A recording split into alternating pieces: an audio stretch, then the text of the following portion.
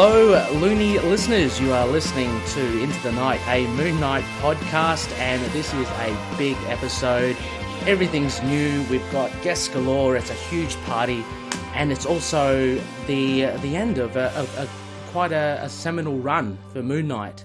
I'm your host, Ray, one of the High Priests, and I'm joined by a fair few people here. I'll just quickly run through them. First of all is Connor. Connor, how are you? I am doing fucking fantastic. It's a great morning. Fantastic, Connor. I was about to ask as well, usually in our openings, we always say get your conchu on. Had you ever known what that actually meant? Do you know what it is to get your conchu on? Did I come up with that? I have no idea. Possibly. No, I cannot reasonably think of one thing it could mean. Okay, so we'll just have to go into the ether, I guess, and it'll never be discovered.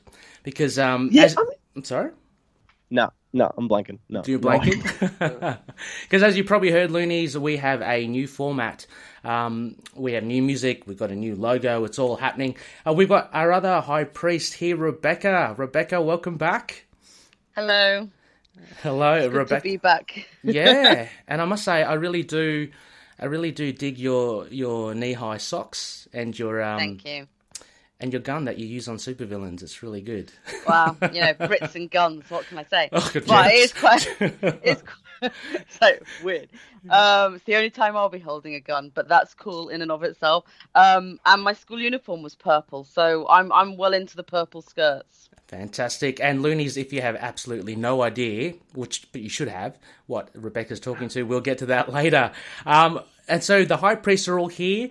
We also have one of our favourite Loonies. He's been here. We picked him from the Daily Bugle. He's got his ear to the ground. He is our man on the streets. Tommy, welcome back. Hey, thank you. Very happy to be here and very excited. Excellent. Yeah, this is a big one, I must say. It's really good. And of course, we are all here looking at Moon Knight 200 and having a good old chat with none other than Max Bemis. A huge welcome to you, Max. Welcome on the show. Thank you. Hi, guys. Hi. Hello. Hello again. Here I am. I'm so glad Connor got that first swear word out of the way, so it's kind of free reign now. It's really good. Oh, yeah, fuck. So much for my son coming up. We'll shield him from that. Yeah, right. So as mentioned, we have there was a bit of a soft launch last episode. We've got a new look to the show. We've got new music, fantastically supplied by Delita. And the lead singer, guitarist Noel Tate, he wanted me to actually just say hello to you. Buddy of mine. Yeah. One of my first tours ever. Yeah. Oh, that'd be great, because he asked me, told me to give you a hello. And their music is awesome as well. They've supplied the new theme to our show, as well as the music in between, everything in between. And also our new logo as well. A big shout out to Randolph Benoit and his brother Ben, who actually put us onto it. He is a graphic designer, and he was so generous to refine, I guess, the shonky design that I had for the logo. So thank you so much, Randolph. Again, this is just testament to the awesome community, Loonies, and the show. Everyone's just kind of sharing stuff and pitching in. It's really great. So we're here, and look, Connor, I'll throw it to you to, I guess, let the Loonies and Max as well know what we're doing tonight. Right, well, I mean, episode 68 doesn't actually represent anything in terms of a milestone, but Moon Knight issue 200 dropped this Wednesday, so we have the incredible Max Bemis with us to thank you. Basically run through the issue with us. We'll have a bare bones narration, we'll talk a bit about the issue, and then we'll have a retrospective look at Max's entire run on Moon Knight, the whole, 12 issues, question mark? I think it's 12. Yeah, 12. All right. Yeah. Yeah, and we got some great questions, just plenty of chat about it, talking with the wonderful Max Bemis. So hell yeah, if there's any time to get your conchu on, it's now. That's all I'll say. Yeah, Max, that is absolutely an honor to have you, and and this show is kind of like, I guess, it is a milestone in the sense as the 200. It's a celebration, a retrospective. Having a look back at your run on Moon Knight, but of course, looking ahead at what you're doing. Sure. Yeah. So, Rebecca, can I ask you to kick off? Let's kind of keep this loose and whatever happens. We'll ask Max. Yeah. I'm not going to go straight from your list. Yeah, no, of course, no, of course. Cool. Because I spent a very pleasant afternoon yesterday rereading some comics, which are very good. First of all, let's get it out of the way. I'm like the biggest pusher of Fool Killer on the planet. Oh, that's so. I love it awesome. so much. Like I don't even know why I love it so much, but I love it. And when they announced that you were going on to Moon Knight, and Ray and Connor were like, "Do we know like much about his writing?" And I'm like, "Oh my god, he wrote Fool Killer." Thank you. And I know it's probably one of those little weird. Yeah, I mean, it was like I decided to try all of the little Deadpool ones that came out of it, and that was the only one I stuck with. And then of course I realized you'd run Worst X-Men ever, Worst X-Man ever, which is also lovely and charming. And I need to thank you on behalf of all the Bucky fans in my life for writing the Who Didn't Want Bucky Back, Bucky Ross. Thank you. Thank you. It certainly sold a few issues. I think just that line, but it's also quite something to. I don't know, if people haven't read it, you should go read it. That both of them actually, they're both really good little mini runs. So which means you get a complete story.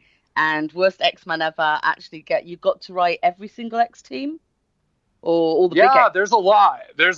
I think I've plumbed the depths. I mean, like if somebody was going to say write an X book, and you've only got 5 issues, that's the way to cover everything. And he was totally living out my fantasy. Right, and that's exactly what I probably would have done. It's like, no, I need Iceman in, and no Cyclops can be in there and be a dick. And, and also the not having continuity part was like the best part of that because and then you've got to explain Marvel's wacky continuity just by making you can explain it. That was very clever, Max. I thought that was thank you. It was a really cool way to do it. And as Rebecca said, all the X titles really cool to see. I love the little Iceman hand in the bucket. I just read it recently. Rebecca, did you have any? Yeah. So while I was reading those, and obviously Moon Knight's on my mind as well, I thought that I think it's really interesting how you use the narrative voice a lot, and all of your characters seem to be able to combine. Well, all the books, not the characters necessarily, seem to be able to combine a sense of sort of either sadness or slight cruelty, depending on who, but also with this incredible empathy as well, and the sense of humor. And I wondered if that's very much something from if that's just you. Yeah. Like your sense of humor. I think with these characters that you're mentioning, all of the Marvel books I've done have been some version of myself. I think they basically kind of perfectly cast me. Who knows where it could have gone, but in terms of up to Moon Knight, I think I was basically cast perfectly. I mean, Bailey from X-Men was based on my own creation, and very much so is sort of like a younger version of me. And then Fool Killer, again, someone. I think it's something that I don't know. I wasn't ready yet to write a comic about someone who is like my polar opposite and focus on that. I think I've done it in the past, but they're still very distinct. I mean, they're not. Like, you wouldn't see Bailey growing up to be Greg. No, that's you would I mean. not. I just mean that they all have that. They have that quality, though, for sure. And I think there's archetypes and, this sort of like... they all have that kind of... They're all a bit self-deprecating. They all seem to understand... What I meant about the narrative structure is they all seem to understand themselves in a way. For sure, very self-aware. Even Bailey, yes. And I think that's what I meant about you sort of pulling on from them. From even things like the comics in general are that I do are in a way kind of can even suffer at times from being extremely self-aware, and I think it's something that either love or hate about my writing, or even if you love me, there are times you're just like, oh God. But still, it's like, I think it's kind of what I have to offer as a creator is that, I guess, self-awareness, you could call it, or trying to be self-aware at least. Yeah. The attempt. Yeah. No, and there is a, there's I don't want to say similarity, but there is a definite style to your writing, which is really, really cool. So with the X-Men, worst X-Men ever, as you mentioned with Bailey, there are all these, I guess, nods to a lot of subcultures in society, which you see eventually happen. We see it in Moon Knight and in the Collective. I think it was issues 196, 197 with Maurice and the band that kind of get together. But yeah, it's is that something that you actively kind of look to write about, or is that something that kind of really just germinates from your writing? Because it's very prevalent in like Polarity. And worst X-Men ever as well. Polarity was brilliant. I read that, and I loved it. It was all, there's a little bit of scathingness towards certain bits of society. Yeah. It's just really cool. Yeah. So sorry. Yeah. Well, I'm kind of lucky enough to like be the age right now of like most Marvel superheroes, or like you look at the kind of age that they're trying to have them be, and like sometimes they're in their 20s, but like Peter Parker, like they're like early 30s. I feel like a lot of these dudes. Yeah. Or late 20s. And so I basically, by writing, at least in superhero comics, by kind of like examining some of these cultural things, I think it's mostly because that's what these superheroes would be dealing with if they were really people. I think, if Mark Spector was like a 12-year-old boy, a lot of these things would like not be really applicable to him. Or, Bailey is closer to that age. So I tried to have him deal with things that someone who's younger or in high school nowadays. I do think the framing for a character is really important, and it makes it relevant to some degree. And as long as you don't make it so that it can get dated, I feel like, because there are comics that I feel like that were written in, let's say, the 80s or 90s that are some of my favorite comics. And some of them, it feels terrible and dated, and sometimes you're like, oh, this is a commentary on what's going on at the time. You know what I mean? So I feel like as long as it's something that can be parsed at a later date or applied to a different like age, then you should totally write about it, because these things are like recurring. Yeah, absolutely. I mean, like, again, take Bailey for example. I'm just thinking in my head from the issues when he kind of gets almost seduced by Mystique, and it's him being that age, and she's trying to find out who he's kind of into, and this is all I think typical of young teenage boys. So it was really good. I thought it was a really good depiction of someone that age, Thank you. Yeah. Well, I still remember it. I'm like haunted from that age. That was like my worst age in life. I've gone through like the hardest year of my life this year. Yeah. But I still feel like Bailey's age was the worst. Like like between 14 and 16 or 17. I forget how old he was. I think he was like 6. I think it was, or maybe he just turned 18. Right. 17. I thought he was younger. I don't remember a lot of things from my comics. Yeah, he seems quite young. To understand. He's an amorphous teenager, is the point. Yeah. So that was. So was it that obviously was it that awkwardness of around that age that made it very difficult for you?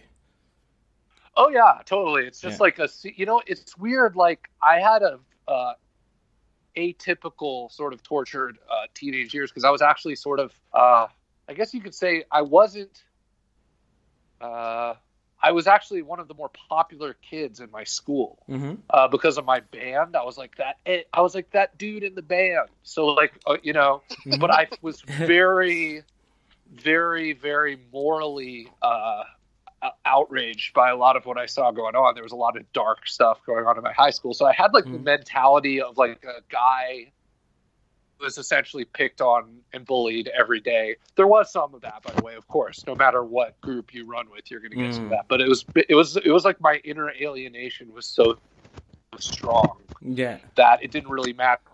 I was typically, what one would call like a geek or something, because I was a geek in my tastes. You know what I mean? The things I liked it's just that those things were becoming cool. You know what I mean? Like punk music, like the punks were no longer like ostracized. They were like becoming the cool kids at school. So it was like it was a weird transitional phase. Okay. I'm just curious, Max. Were you like in high school? Were you like a bit of a troublemaker for the teachers? Like, were you a bit of talk back and stuff? Not like offensive, offensive. Just like didn't pay attention. Always working on like on stuff for my my band. Like I would just be drawing flyers in class, writing and coming up with my own stuff. I just am like laughing.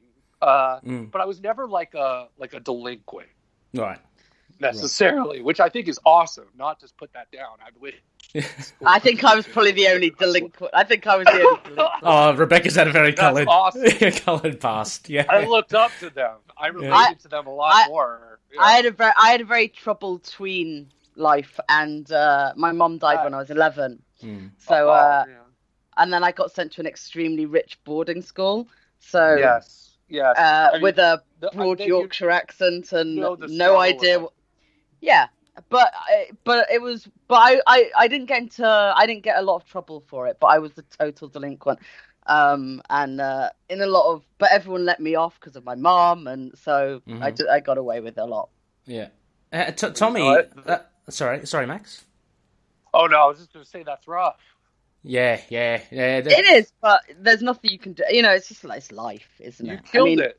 Here you are. Exactly. Right. But you do realize when you're my age that sometimes these things make you who you are.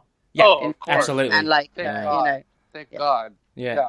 We have a vast demographic, Max. We have Connor as well. Like, I just want to put it out to also Connor and Tommy. Like, I'm just curious because it always intrigues me how you see people today, like yourself, Max. You know, writer or a comic, musician as well, and just kind of imagine how they were at school and like kind of relate that to when you're at school, like what sort of groups they would be in. It always intrigues me. So like Tommy, you're a teacher now as well. How were you? Were you studious at school? A bit of a rebel? Yeah, I mean the tradition goes that if you're a teacher, you were probably doing okay in school, but I was the average kid, and I was. Honestly, Max, I identify with you quite a bit because we're about the same age. Yep.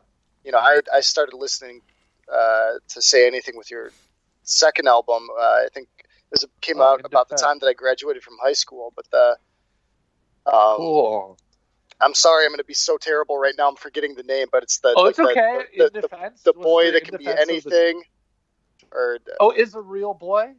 Yeah, is a real boy, right? Yeah. Because I think like Shiksa's on that, and it is. That's the one that they. That's the one. That's often the converter. Yeah, and so anyway, so and I had I was in a couple bands in high school too, and we phased out, and then a couple bands in college as well, and it was a bunch of fun, but. So I had a little bit of that in me, but I was pretty much showing the class on time. I also, like Rebecca, went to a private high school, but in Metro Detroit, Michigan. And so there was a little bit of slacking, but I mean I'm an English teacher now. Nice. I love that. I pretty much played the straight and narrow, but at least when it comes to comics, though. It's just very quickly. I love that I was, I read comics when I was in high school a bit, and then I got back into it in college, and then dropped for a while, and then got back into it in my adult life.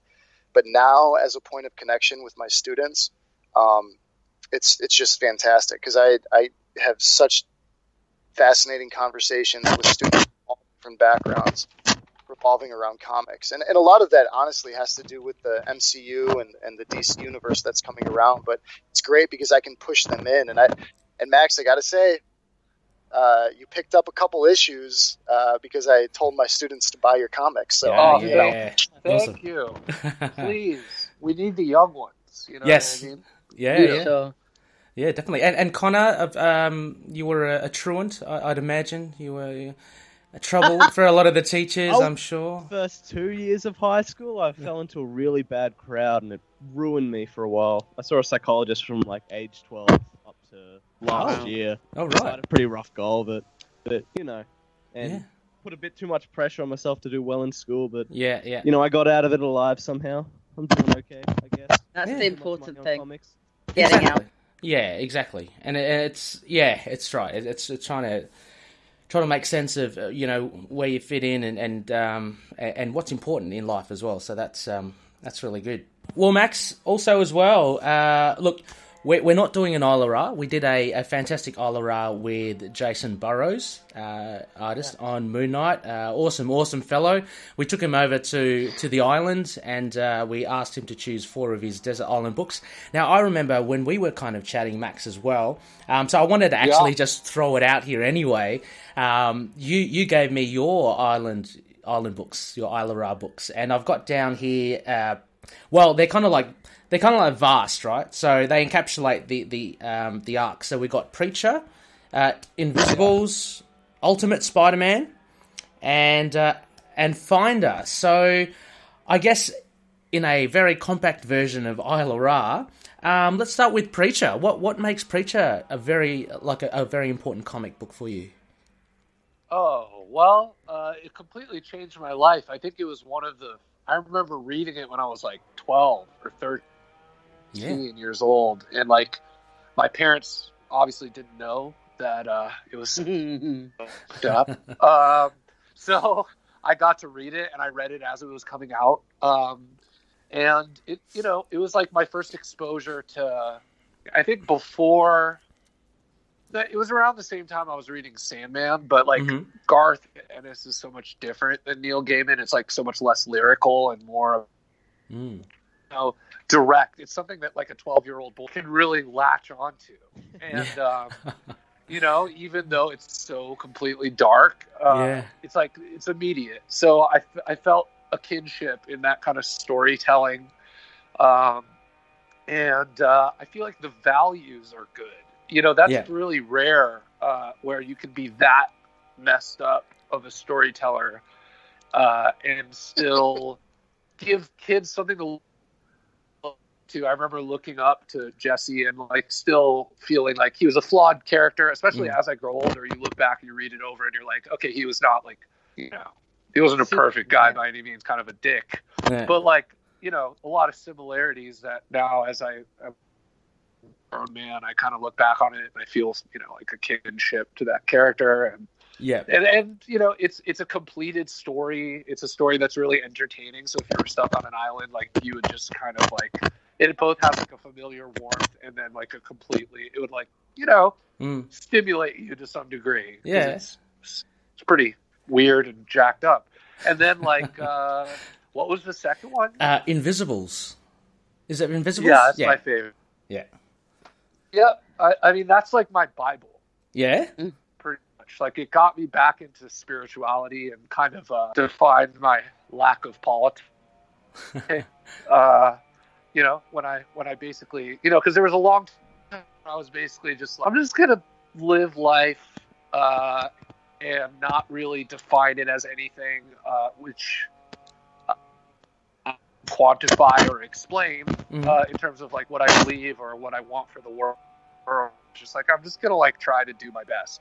And then I read Invisibles and I was like, okay, not only can I like explain this, but there's an entire comic based around like basically exactly what I believe. Yeah. And it helped me learn some other things that I didn't really think about that I later applied to my life that literally like helped me become a better person. So every time I read it, I find new things. And I feel like, if I ever felt down or if I needed to be like invigorated on the island, so to speak, I would just reread Invisibles. Yeah. So you reread these regularly, same like with Preacher as well? I do. Yeah, I'm cool. actually rereading Preacher right now. I'm due for Invisibles. I reread Invisibles like every 5 years or something like that. Yeah, cool.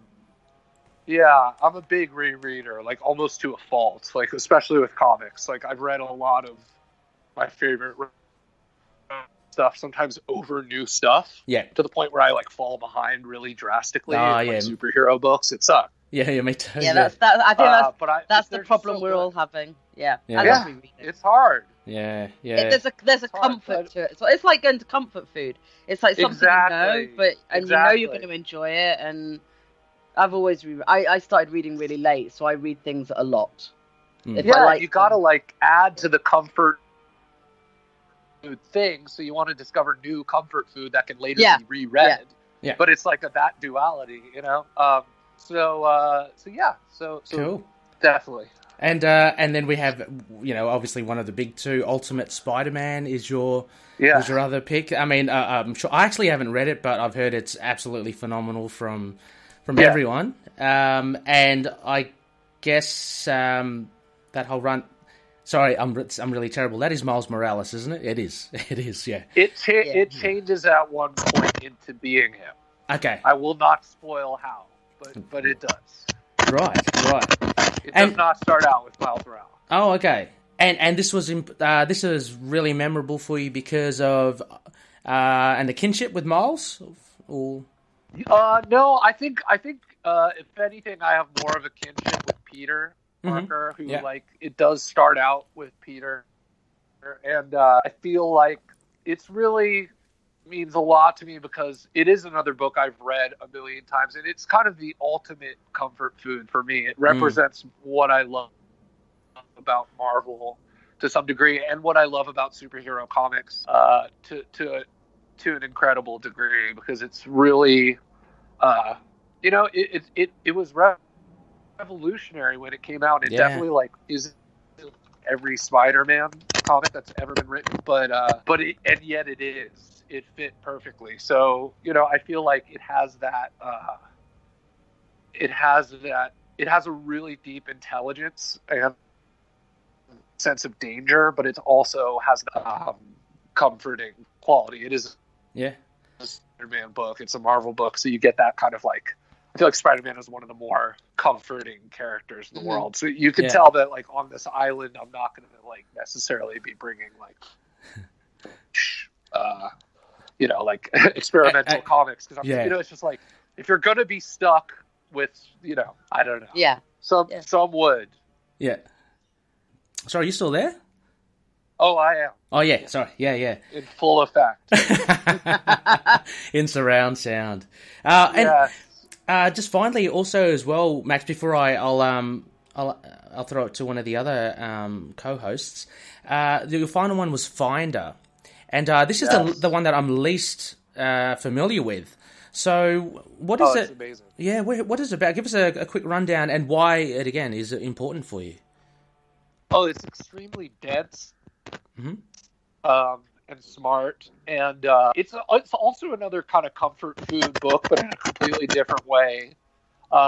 And actually, I still have yet to get through the like second gigantic collection of it. It came out in these gigantic omnibus collections. So I would bring it because I've sort of read it, so I know it's good. Yeah. The art is incredible, and I haven't finished it. So therefore, I will have something at least semi-new on the island to read. Yeah, true. Yeah. Oh yeah, that's. I love how you think. You've thought it out on the island. Yeah. I got to have something. Totally. And it's also it's a female creator, so it's like a lot less. A lot less balls. Awesome. There's gonna be a point where I'm just like, I've had enough. I've had enough of the testosterone, even if it's like Grant Morrison's testosterone, which is pretty enlightened balls. I'm going to have to make a little reference there as well, because again, Polarity Max, one of the things that made me laugh was when Tim goes to Lily, I like you because you got balls, and she says something. And I don't know. Females can have balls too. Yeah, I know, but it's just like. Balls for sure. Thank you. Anyway, my wife has balls. Yeah. Excellent. Yeah. Anyway, Rebecca, Tommy, Connor, do you want to ask anything on Max's previous runs before Moon Knight? Max, I have to admit I'm not super familiar with your previous runs with with Fool Killer, but I can say that when I heard that you coming on to write this last series of Moon Knight, or this last volume of Moon Knight, I have a really great relationship with my local comic book shop, and Gavin and Deanna that run it. They're great friends, and they do such a great job. And even they, who can find anything, they truly can find anything, have had such a hard time finding these final issues of that 5-run series of Fool Killer. So I think I have issue 5, and I think I have issue 2. It's kind of cool. I feel cool. Yeah, it's like it's super rare. It's like it's like a trading card game or something. But exactly. I'm missing a few of those issues, and I just want to tell you that mostly because of Rebecca, who has been such a proponent and supporter of that. Over the first 30 episodes of ITK, I've really been trying to find that night. So I'm looking forward to reading it. At least. So, thank you. Yeah, it wraps up pretty nicely. All of my questions have to do with Moon Knight. Okay. I think that you are. So I at this point I don't have too much to ask. But. Okay. I'm here. I'm here for it. I'm up for it. Fair enough. Look, quickly, I just want to add as well, because Max has done a lot of just catching up. I really like also Killstrike. That was. Thank you. I found that a very different, absolutely different run to. I mean, not that all the other ones are the same. I'm just saying that it had a really light comedic touch to it. Yes. And. I guess first is the artist Logan Fer. I can't pronounce his name. Yeah, sorry. He's so good. Yeah. So when he collaborated with you, did that mean did he come up with the plot with you, or was that more the design of Killstrike? No, the plot was me, but he totally designed Killstrike based on the idea that he was, the ultimate '90s superhero. So there wasn't. It's not like, I mean, you can't. He totally aced that on his own. You know what I mean? No one. Yeah. That was just basically I described it. He aced it. Yeah. Yeah. So no, I did the plot. I've yet to really collaborate on plot with a co-creator. Okay. Right. Is the thing about me. Yeah. But I mean, except for editors, especially at Marvel. Yeah. Because editing is a very serious thing. Well, if we can, when it comes to we'll go there. Yeah, if we can, we'll go there, especially with the last 2 issues of Moon Knight. Yes. We'll be heading there as well. Look, for loonies that don't know, Killstrike, it's out by Boom Studios. It was a few years ago, and as Max said, it was based on a really funny premise of this guy wanting to get this 90s comic from his mum's place because it had gone up in price because it was so bad. It had been burnt and destroyed by everyone that it actually became rare. So he wanted to go to his mum's place, went up into the attic. For some reason, Killstrike comes to life. And the closest I can liken Killstrike to, Max, would be, I guess, Drax from the movies in Guardians of the Galaxy. This big, lumping piece of, muscled meat who's slightly out of touch with the world, and he just enjoys. He only knows killing and basically killing and vengeance. Yeah, and boobs. Boobs. Yeah, boobs that's it. Yeah, and so it's a really fun tale. It's very. We'll talk about it again as well. Like Max, you do inject a lot of humor into your stories, into your and there was some not music. There was some humor in Moon Knight as well. But with Killstrike, for me, I found that came to the forefront, and it was for sure. Yeah, there were moments there where literally, I mean, I don't often laugh out loud, but while reading, because then I just look like an idiot. But but at home, it did bring a smile. But you LOL. LOL. Almost LOL. That's it. I almost. That's cool. I love that. Yeah. So Killstrike was a really good thing. Very different, I thought. But yeah, I guess I wanted to ask, was it a love letter to, obviously a love letter to the 90s, and are you a big fan of the 90s comics? I was, I mean, I feel like they have a lot of importance to me, and I think they have a lot of importance to comics in general. They were the first comics that I really got into, because me and my friends like collected Spawn and like, I would go to Golden Apple in LA and we would get like, Wildcats, Spawn, Youngblood, the works, and like Witchblade, the first, and I feel like it was just every time you bought one, you felt cool. Every time you bought one, you're like, yeah, Spawn #1. So I just feel like, the joy I got from buying those comics, definitely later, that's the feeling I would get when buying some pretentious comic that I, now like. Yeah. But they definitely helped me fall in love with the medium. And I think it's important, even though a lot of people, it's become like this thing where you're like, or a lot of people have decided that this is like the worst time in comics history. But in reality, it kept people interested.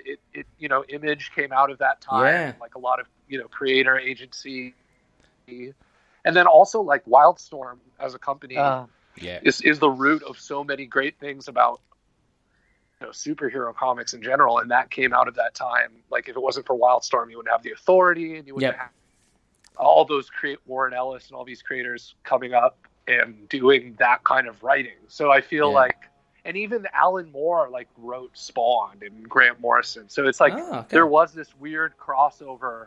Yeah, like there was this weird crossover with like all the best writers. Like Alan Moore did Supreme. So I think even those writers recognized that there was something special about that. And, it's carried over. Like the edginess was later sort of claimed by people like me who can now incorporate edginess without hopefully it being as cheesy. Less pouchy and a few less pouches. Just like, I think I don't know. I think the edginess is now tempered with kind of like a more modern realization that other people exist, and you don't have to be this kind of like angry teen boy. You don't have to kill them. You don't necessarily kill them. And even if you do kill, there's still this kind. I don't know. I think the world has moved on, and I think that it's exactly why people like say the Authority is so important, is because it's the ideas that people are taking from the 90s comics that were so amazing, and they're now sort of tempering them into sort of something a bit more rounded. Yes. And a bit less off-putting to other audiences, perhaps. Of course, and it's like although the idea behind it. Yeah. And the Authority changed my life in many ways. So. That's your wheelhouse. Me too. It's the first comic I ever read at the same time as my partner. The person I've now been married to for 18 years, to show my age. Was because we both read comics individually. We both had a full set of Sandman, because everyone my age does. But as they should. Right, exactly. But the Authority was the one that we were like, I picked it up and went, oh, you should read this, and we're like, absolutely sort of devoured it as it came out. Even the ones even the issues that I now don't like, I'm like, it was still very important at the time. Huge. Yeah. And it was just it was. I think the 90s were a very free way of saying, we're going to play with what you had before. Like, you had all these nice, sweet superheroes. We're going to mess them up. Yeah. And now we're getting that kind of combining the two things together. Exactly. I still love the idea of messing them up, because I feel like the Authority was doing that to the Wildstorm universe. You know what I mean? That's what Warren Ellis was doing. He was like, these characters are kind of inherently like almost politically incorrect in their leaning. Yeah. So now the Authority was basically him going, okay, but what if it was like a bunch of kind of like open-minded or sort of leftist people doing essentially being as hardcore as the, you know what I mean?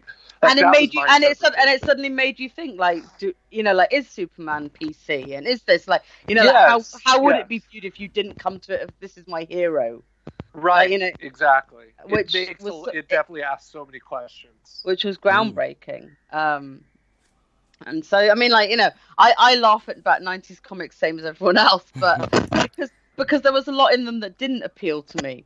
Yeah. But Yes.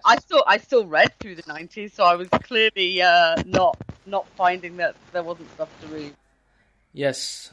Who could forget the swimsuit editions of all your favorite Marvel characters? Yes. Look, people are calling for them to come back. They just want men in Oh my them now. god. Yeah. Oh, there were They some just men want in all, there like, as well. Indie. Yeah. You know, it would be like Suicide Girls or something. I feel like they'd try to like go Yes. with it at this point. It'd be like even more American Apparel ads. It'd be even more Yeah. disturbing. You know? Yeah, I'm not behind the call for it. I'm like, yeah, that's Yeah. weird. There's Yeah. something I'm not I sad think we it's lost. unnecessary. Yeah, exactly. Just another couple of things. Just curious about Max as well. Sure. Just with the likes of Lucy Dreaming, which was a really, really cool recent run, 5-parter from yourself. And also, even all the way back to Polarity, the story is kind of, to me, there's an opening there. Like there's room for telling more. Is that Yes. something that you have ever reconsidered, actually returning to either? Yeah, those two specifically for Lucy and Polarity. I feel like at some point I would revisit both of those, but it just kind of depends on the demand over time and if people get sick of my face, and just basically the sound of my own voice. No, I think if people still care, I will definitely. I've actually thought about doing a sequel to Polarity specifically for a long time, just because it was so autobiographical and like I think obviously followed with some spoke to where everything I've seen since that time would probably be interesting. Yeah, for sure, absolutely. And again, a quick rundown for loonies that don't know. Polarity, basically about a man, Tim Woods, I think his name. He is an artist, and he finds out that he actually gains, and this will sound familiar to some, he actually gains some degree of superhero powers when he actually is under the influence of drugs. So he will find a bit of crack, or he found a bit of crack in a wheelie bin, I think it was, or a skip in an alley, and he had that to generate his powers. He took pills and such like that. But yeah, it just I've lost my train of thought. I just thought it was He likes drugs. He liked drugs. Yeah, that's it. Tim liked drugs. Yes. Yeah. Oh, I've totally lost it. But it's a very. I would revisit it. I think we were talking about if I would revisit it. Yes. And I definitely would. Most of my other things are pretty capped off. Even when I was finishing up Moon Knight, and there's people always say you can always return to a character, but wanted to finish off a part of my whole was wanting to finish off Moon Knight in a way that like it was its own thing and it felt finished. And that way, because I like reading things in like a book. It's kind of I'm known to read a character, like for sure. Like I will just read a certain character and continue to read him, like Moon Knight. I've read everything that's come out, but I think each run should kind of feel like its own little mini universe. So I feel like even with Moon Knight, I tried to cap it off in a way that felt like it was over, and then like it's a kind of a different world when someone else picks it up. Yeah, because they can do whatever they want. You know what I mean? Like, well, and that's the beauty of Moon Knight. We say it over and over again as well. What we found is that each of the volumes are so distinct, right? And each of the writers and creators bring different things to Moon Knight each time, and I think that is so good. I think there'll be nothing worse than just rehashing the same ideas over and over. And so what the beauty of Moon Knight is that each of them are really, really distinct. Like you've got Warren Ellis, you've got Bendis, Houston, and of course the Jeff Lemire run, which was just recent as well. All focuses on different aspects. So Yeah, that's one of the big pluses, and I think and we'll get to it now, I guess. I think your Moon Knight run, really does close off nicely. It does round off really well, especially for issue 200. Yes. Yeah. So actually, I guess we might as well really get into it now. So before we do that, we might just take a quick short break. And what I want to do, just before we do go off the break, I wanted to give a big shout out to one of the Loonies again, and he's in a band called Clerics of Ohm, and they have a song which they have created and wrote specifically on Moon Knight. So they actually write songs on all their favorite pop culture comic book characters, and Moon Knight is one of the first songs that they've written. So Awesome. Yeah, it's so cool. So let's play it now, and we'll take a short break, and we'll be right back.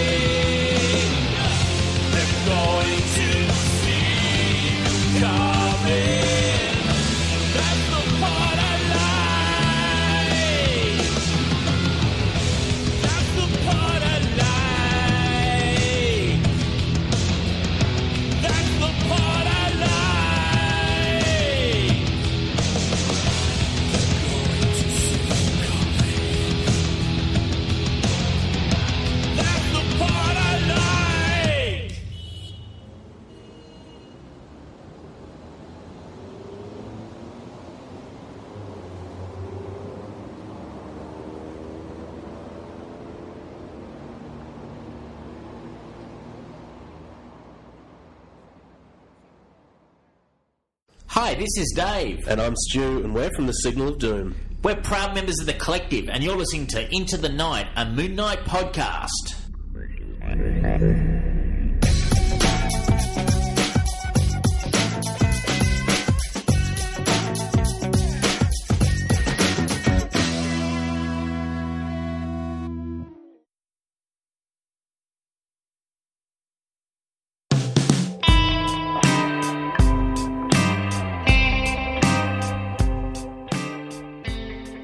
Welcome back, everyone.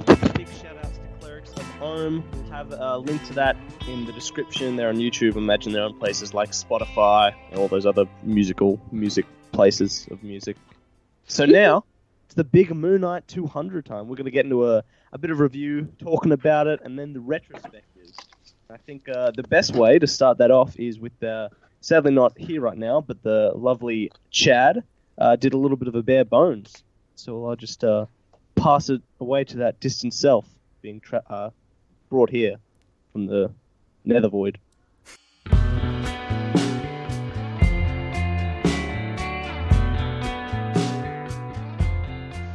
Moon Knight, issue 200.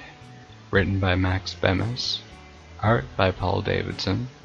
Guest art by Jason Burrows, Jeff Lemire, and Bill Sienkiewicz. Color art by Matt Milla and Jeff Lemire. Letter is VC's Corey Pettit, cover artist is Becky Cloonan, and the design is by Nick Russell. Flashback to the Isla Ra, fresh after the clash of the Sun King and Moon's Knight. We find a toothless and scorched Mark, briefing Patient 86 about his new lodging. Being a quasi-max asylum, maybe the vet could find absolution there, even after he spits the concept. The Truth, in this matter, wants help as well, and inquires politely about his own placement, cellmates with his pyrokinetic comrade. At the asylum, garbed in jumpsuits and beige cardigans, the group therapy begins. What starts as a simple assessment on the entire event on the island, and even Mark, the longer the yarn rolls on, we find the Sun King unnerved and agitated by the verdict until the finale. Meanwhile, Truth sits as a mountain of solemnity. He has no excuses to make. Right after a heart-to-heart between supernatural juggernauts, Uncle Ernst swings open the hatch to the cell, bested by society's sinners. Old money, old school, old tricks.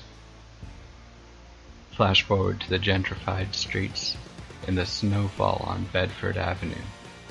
All-star adorned 86 gives way to a bull-rushing Mark in combat boots. Knight takes King to the ground, but they're playing the same colors here. Sliding his hand, the Sun King immolates society miscreants.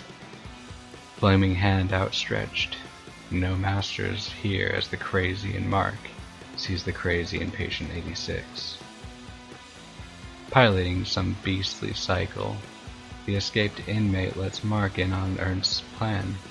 The escape, shunning his own god, no god and no mercy for the old Nazis. Mark plays ball, but he's still tripping while convinced the bike has angel wings and his fire-toting anarchist is a wildebeest. The makeshift moon cult from Isla Ra is on parade to Marlene's, headed by Mark and her previous kidnapper. That she immediately hits square in the eyes with mace. While the loony bin guards Sun King, Marlene and Mark talk this out, but Mark is given an artifact of great power before an actual plan is hashed out. Beatrice hands her father a handmade comic, starring her family. In this continuum, Moon Girl continued her father's work. Obviously restocked in his power of crazy, the boys are back in town, with the Hellcarrier bearing down on their position. A wave of hyper-violence goes full tsunami as our inmates take ground against the machinations of malice. such violence that it even makes K-Man a tad uneasy. From street to crashed carrier, the white-garbed misfits annihilate the Ernst Inquisition, led by a hierarchy of madmen. During this onslaught, Patient 86 tries to give a look into his life, just a glimpse into how he was manipulated into what seemed like the only path to take, straight into the hands of the truth. Pumped full of some blue ink, a sick venom, as it's called, of mind control, pours into the muscled maestro. The effect of the ichor, revealed by the psychotropic barrage of its timeline. A Nazi artifact that can weaponize mind control across mediums, creating a tainted meme, which, given nearly a century to stew and corrupt, has led here. Mark realizes the far-reaching effect across his own timeline, and exactly how humanity has suffered from this cancer. In a surge of heroic fury, Mark, led by a vestigial ghost of Jake Lockley, unleashes a punishing assault on the tattooed titan, wrapping the marionette in its strings and stunning it with the blast of blue controlled by a shade of Grant. Without a wasted attosecond, Mark closes the gap, jumping to slam the truth prone with a meteoric kick while channeling Khonshu's wrath. In a brutal final act, the fist of Khonshu severs the hold on Truth's psyche, snapping him out of the trance through a vicious compound fracture. In celebration and wonder at overpowering these odds, Mark holds his sides in laughter, only a slip in the remnants of blue corruption. Just in time to see her boyfriend make a fool of himself, Marlene bursts into the chamber, sound and fury following the Blondine memo. With a lot of persuasion and tenfold that in mercy, Mark and Marlene work to the conclusion that the deposed Sun King needs a fresh start. Mark, as an escort, shirtless and dazed, Patient 86 returns to the asylum. The orderlies ask if this lunatic would like 3 hots and a cot as well. For once, Mark Spector is fine. He's coming home, under the watchful eye of Khonshu.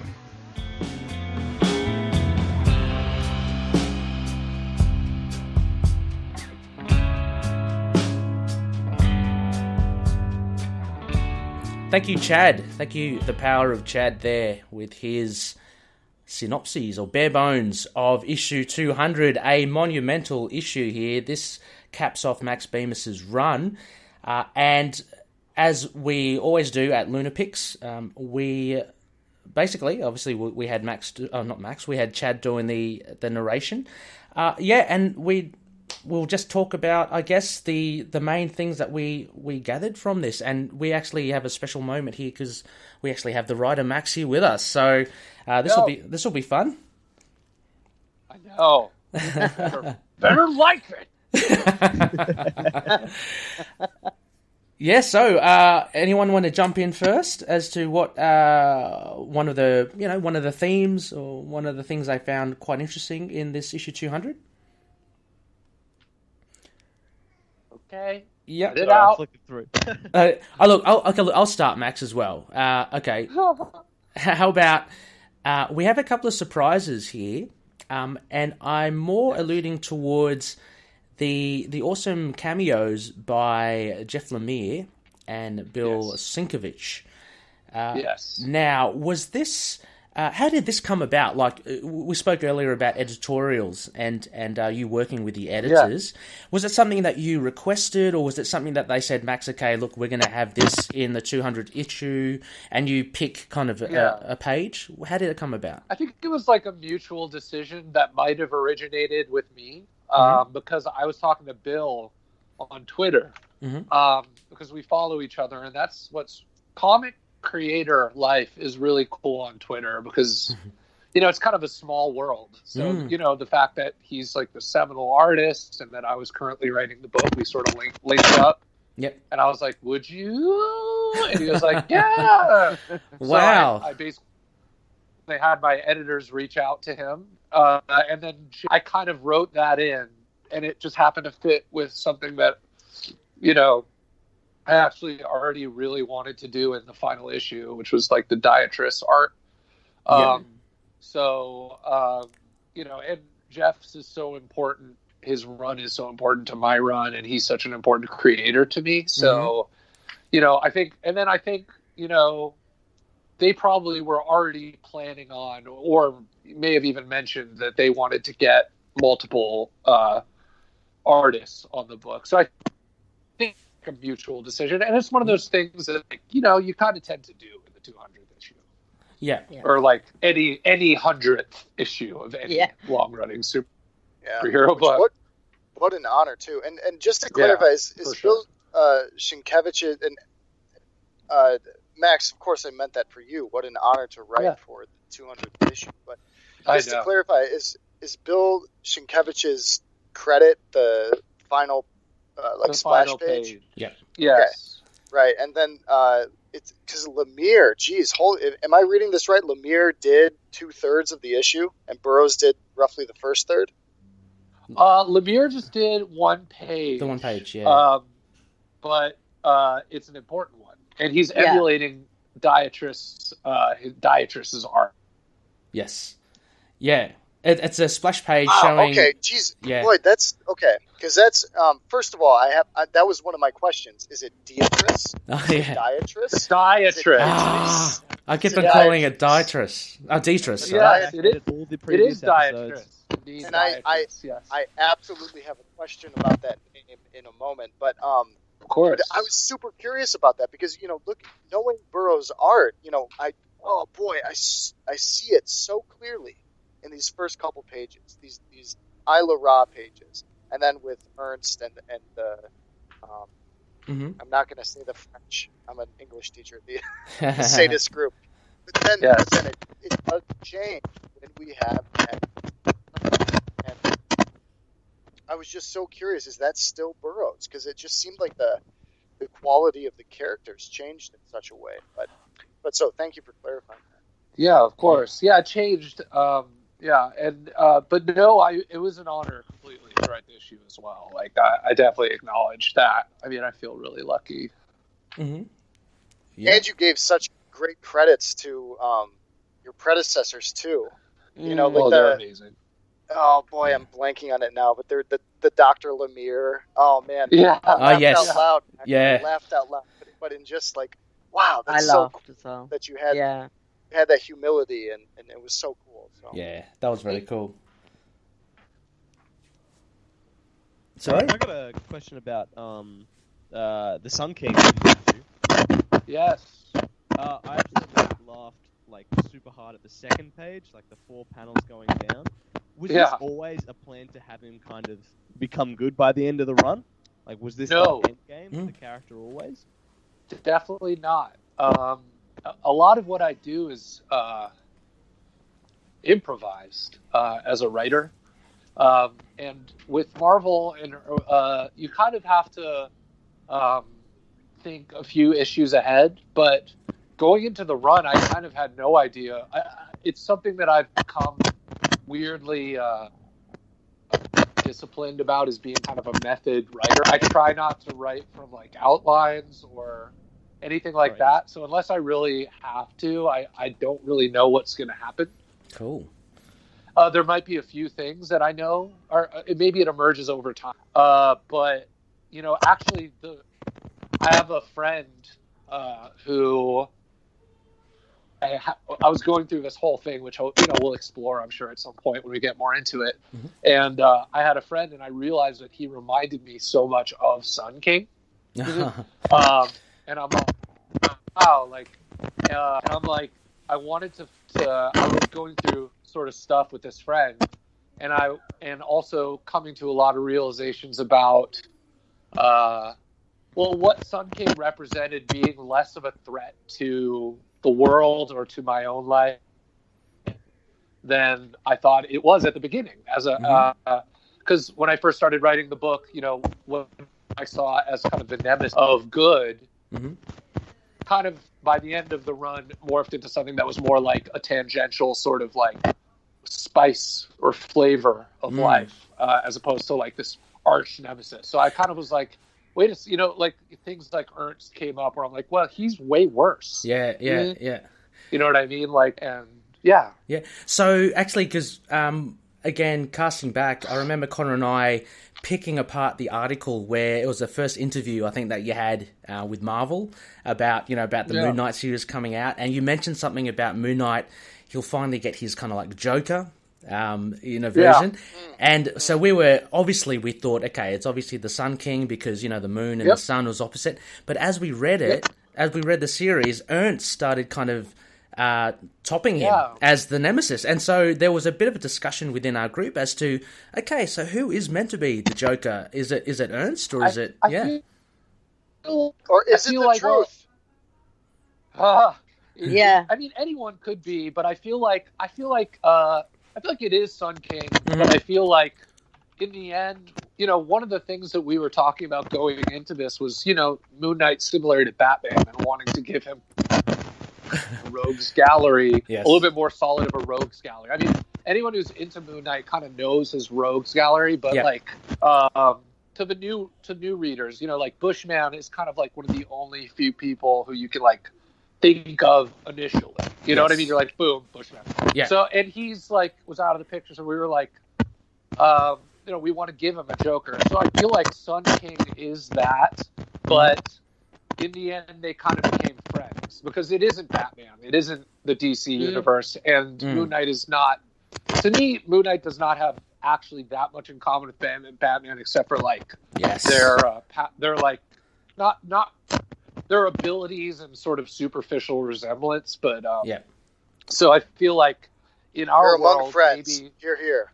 Yes. I mean, I think he could. That was our one reference. Yeah, that's it. One Batman reference per episode. I feel like he could, I feel like in our world, these two polar opposite characters could actually like have some kind of an alliance. And I think that's kind of like a Marvel thing. Like there's a lot of like cohabitation in the Marvel universe with like different people with different identities and stuff like that. So it makes for a very interesting case of how writers in the future will handle the Sun King as well, which I find quite exciting. Similar with all the other the characters that you have actually created during this run as well.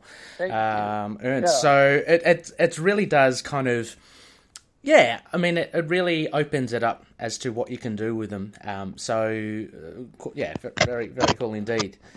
Thank you. Now, Ray, if I can just add on to this briefly. So Max, with Ernst, with let's see, issue 199, maybe it was 198. I know that in 200, when Moon Knight and Sun King have their interaction, and Moon Knight tells Sun King that he killed Ernst. When I saw that panel when Mark was in the apartment of that New Yorkers, and I saw that as Mark just like castrating Ernst. But did he kill him? Did he kill him? I think we left it to the point where it was actually a heart attack. Okay. In my interpretation. Okay. That killed Ernst, but I think he probably wouldn't have had it if he wasn't, stabbed in the jump. And then also, like whatever. I think we were more so just Moon Knight's whole thing with killing is so like ambiguous. So I think we were just more so going, he orchestrated or had something to do with Ernst's death. It's why I think he says I kind of killed him too. Because he didn't exactly cut his throat, which he should have. I would have, but no, he was definitely behind it. Okay, because that was the sticking point for me, because reading your series, I was really cued into this idea that all right, Moon Knight's going to have his Joker. Bemis is gonna create this character that's going to be not just the antithesis of Moon Knight, but it's going to be like truly just this like creepy, spooky, cryptic And so I thought, all right, Sun King, awesome, Egyptian mythology. And then saw the truth, and I thought, wow, a superpowered, maybe he's an inhuman, maybe he's a mutant, we don't know. But then the surprise of Ernst after the first arc was like super powerful for me. And I really enjoyed Ernst's character as this person that Mark trusted in his childhood that ultimately would destroy Mark's life, you know, if Mark didn't have the individuals in his adult life to help him piece it back together. You know, Indeed. No pun intended there. But but to that point, I saw Ernst, I should say, as this kind of eternal character. And so I started thinking like, okay, Ernst is going to be the Joker. Ernst is going to be the one that, you know, 100 years from now is going to be the one that's coming back like Dark Knight's Metal from some other universe. Nice. And it's going to be Ernst that's the one, because he is the antagonist. And I'll tell you what, and I don't know if this is your credit. He definitely is the antagonist of his life. Well, he's like, I feel like if anyone could be pigeonholed as like the guy who honestly Mark is up against in terms of the effect on his life, it'll always be Ernst, because Ernst was the one who hurt him as a child and basically created the core trauma that, you know, caused him to split. So it's like, or contributed towards the split. So I think, you know, ultimately he'll carry around that pain for the rest of his life. So I think there's something to what you're saying. So to whether he's alive or not, or they bring him back or they don't bring him back, I mean, he's still, you know, if you want to see him as the Joker, I think that interpretation is definitely valid, because he certainly he's the thing that Mark feels, you know, makes him less than other people. Right. True, but I felt it was really powerful to actually have a Nazi get killed. Yes. So, you know, on the other side. So, thank you. Good. But yeah, I like doing it. Yeah. I'm totally up with him being brought back, but I think for me, the Sun King has more potential because he ended up in this weird sort of alliance, because it is something you see happen, but not very often, where they come, it's like this like weird mirror for Mark, and then there is that all the Egyptian mythology to play on if someone wants to, and he could totally go dark again. I kind of wanted to set a, you know, one person who's really great. Right, he could flip on a dime. Yeah. Yes, he's totally a Magneto, or like even sometimes like the Kingpin. You know, can be an enemy. Yeah. And I like he had a man bun by the end. Yeah. Right. His tastes evolved. Yeah. And he had the Isla Raw look. You know, the Miami Vice. So we wanted his style to really have its own voice. Yeah. Max, I'll tell you, I don't know if this is to your credit or if this is to the artist's credit, but it's the final panel of issue 194, which is where we see the Ernst massacre in the basement of the synagogue. It's that final panel where Beatrice, well, previously, you know, is talking to her now accepted father, or maybe perhaps we should interpret this as the surrogate father, as Mark, and she says something. I don't have the issue in front of me, but she says something like, you know, don't let that keep you up at night or something. But then we see the eyes of Uncle Ernst, and then we flip to this panel of Mark, and he is stuck and he can't fall asleep, but he's there next to his daughter that's snuggling with him. And it's just that, oh my gosh, Max, I know that you're a father, but it's just that it's that feeling of doubt. It's that feeling of, oh my gosh, I've got bills to pay. Oh yeah. I have things that I'm not prepared to attack tomorrow. And here I am protecting my child in the bed. Thank you. That is exactly what I was trying to capture. So thank you. Awesome. And Ray, I know that you now kind of feel this, but Max, I can't tell you enough. Like that, like, oh my gosh, that didn't solidify my love of Moon Knight, but it solidified my continuing love of Moon Knight, because it's just, oh my gosh, I can't tell you enough. It was that was the moment where I knew that for me, Ernst was the Joker. If you have to keep making those references. Makes complete sense. I Yeah. love that interpretation. Oh yeah, no, absolutely. So Sun King all the way. I'm all into the Egyptian mythos and the Egyptian. He's like his We have, superficial that's Joker. such a- It's like yeah. on a superficial level. Yeah. It's like he's his personal Joker for like Mark, but the Sun King is that more can actually do the whole of Moon Knight. Yeah. That, you know.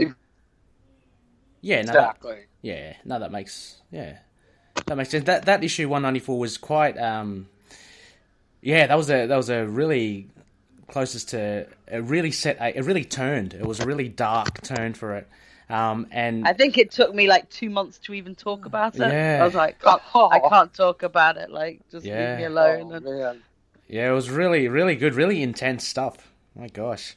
And Max, look, I guess we can lump 199 and 200. And what we mentioned was how important these issues were for you. And the difference in tone. I mean, a lot of the Looney fans as well, there's been a lot of discussion, particularly of 199 and 200, because it seems to be, there is a lot of, I'll let you explain it. It was a very dark moment in your life. I mean, I think things went surreal, you know, and I feel like that probably contributed to any sort of change in tone. And I feel like a lot of the time, some of my favorite comics, whether it be The Invisibles or any of those Vertigo books, like in the last few issues, you kind of get bonkers. You know, and we didn't have the luxury of having like, you know, another 6-issue arc just as an epilogue. You know what I mean? So I really had to like put in everything that I wanted to say in these last 2 issues completely. And definitely, I mean, at the time of 198, I was experiencing like a full mental collapse. And by the time we did, or 199, I'm sorry. And by the time we did 200, I was really far gone. I wrote a lot of 200, like kind of in bed, shaking, like in like a weird room by myself. Like the editing process was really harrowing. Yeah, tell us. About that. That'll be very interesting to hear because, again, very different issues. So, how did the Marvel editors how did they factor into it? And I mean, the thing is, the editors are awesome, and they definitely like helped me shape this whole run into something that I'm really proud of. And even these last 2 issues, like at the end of the day, when I read them, I'm like, wow. I can't believe we did it. We put it all together. I was in a terrible place, and you know, good on them for getting it together. But I will say that there was, I don't think they were used to like actually people with mental illnesses. That's how I would put it. Like I think there's a certain like Hunter Thompson quality to me that sort of eluded them towards the end of the run, right? Because it was like. I mean, I think, like, even listening to your guys' podcast, I feel like the reason people liked my run at all, you know, there are other runs that did certain things better, like Warren Ellis's was, like, action. It was, like, such a great action. And, you know, like, Jeff was very much so, like, a heartfelt sort of, like, emotional journey. And I felt like mine was about ideas and about spirituality and sort of just, you know, cultural ideas and sort of a little bit meta with what Moon Knight means.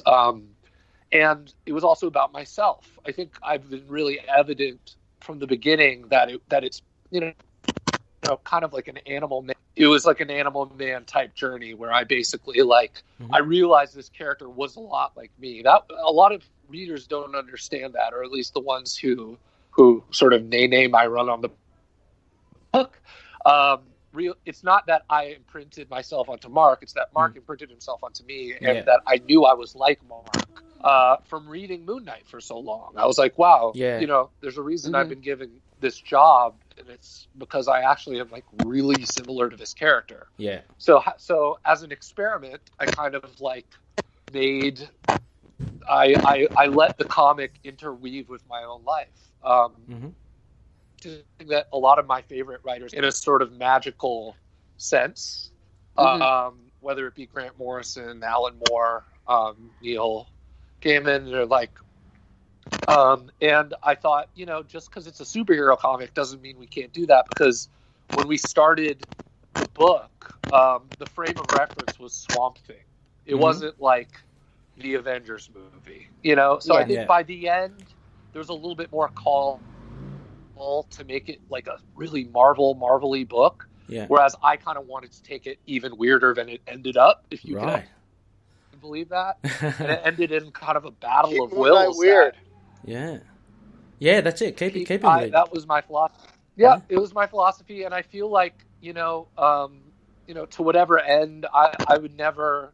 Everyone's just trying to do their job in the scenario, but I do feel like it was kind of ironic because basically you had Mark losing his mind in the book, and then you had me losing my mind in real life. Yeah. And I was having this fight against what I felt was like a little bit of an iron fist, not to be too harsh about it. And so in a way, my fight against that got translated into Mark's fight. So there's a lot of anger towards that. Yeah. And things that came out, but also it was towards other things that were going on in my life more than anything, because my editors are nice guys. Like, that I got into that shtick with. They're actually nice people. Yeah. But in my life, I was just leaving my band. The source of the breakdown was that I was like basically realized that I was in kind of a toxic environment with music, and I wanted to do comics full time. So I basically was in this process of severing. We were canceling a tour. Yeah. I went to the UK and had these kind of like these really crazy shows that ended disastrously for me personally, where I ended up kind of like marooned in the UK without a passport. Oh. So it really was like my family was going through this insane dark time, and Moon Knight became my way to fight against that and to be like, you know what, I'm going to make it through. Yeah. The same way Mark makes it through this like really harrowing time in his life. And for 199, even though it's pretty dense and hard to understand, the thing that I will reveal about it is that Mark's journey through Brooklyn was actually charted out based on when I had my first bipolar break when I was 19. So I had been like doing drugs and had a break from reality, and basically took this weird, crazy walk through Brooklyn. And so that whole scene, and it was spurred on by this really weird, dark interaction I had with a friend who, like, I later, who was I feel like there are several people in my life who I can kind of qualify as Ernsts. People who basically, hurt me really badly. So like something like that happened to me. And then I broke. I started walking through Brooklyn and had this really like crazy sort of experience that a lot of people describe or have had on psychedelic drugs. But it was actually just like, it was a lot of it with body chemistry and the bipolar thing, because that's what I had, like manic. But Mark isn't bipolar in the sense that I am. I think he skews towards that in his in his like physiology, because, a lot of the times those things can be like comorbid with like people who experience like splitting and things like that. Yeah. Like, I think underlying the way I read him as a person is he has like depressive issues. Yeah. And that can easily translate into having some kind of like break with reality, especially because Ernst had, pumped him up with mind-altering drugs. It was basically his, and in a way I felt like he was also kind of taking in the fact that I was writing it. Sometimes I see fictional worlds as real or a parallel dimension. Yeah.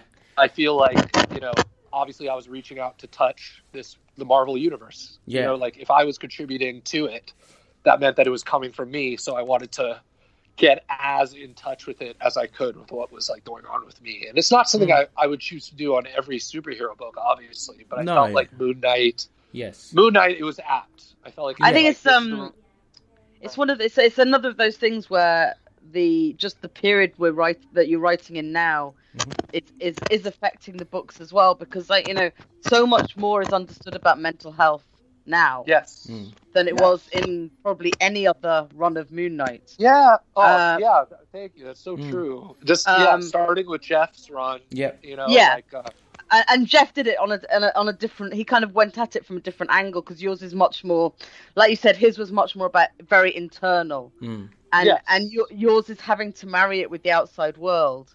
So it already has that little bit of a break, and then we already understand so much more about what we know Mark has from canon.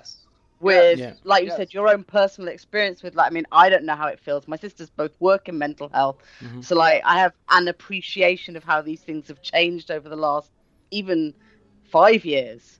And just because it's not just the medical community. It's like, say, I understand so much more about it now. So when I go see a friend who's bipolar, I understand what I'm seeing. Like, I understand when I knock on their door, if they say, I don't want to see you today. There's no like, okay, it's just fine. All right, I'll see you whenever. Just and how it relates to him. Yeah, because like DID, you know what I mean? It can be it's more trauma related. That's like a personality thing.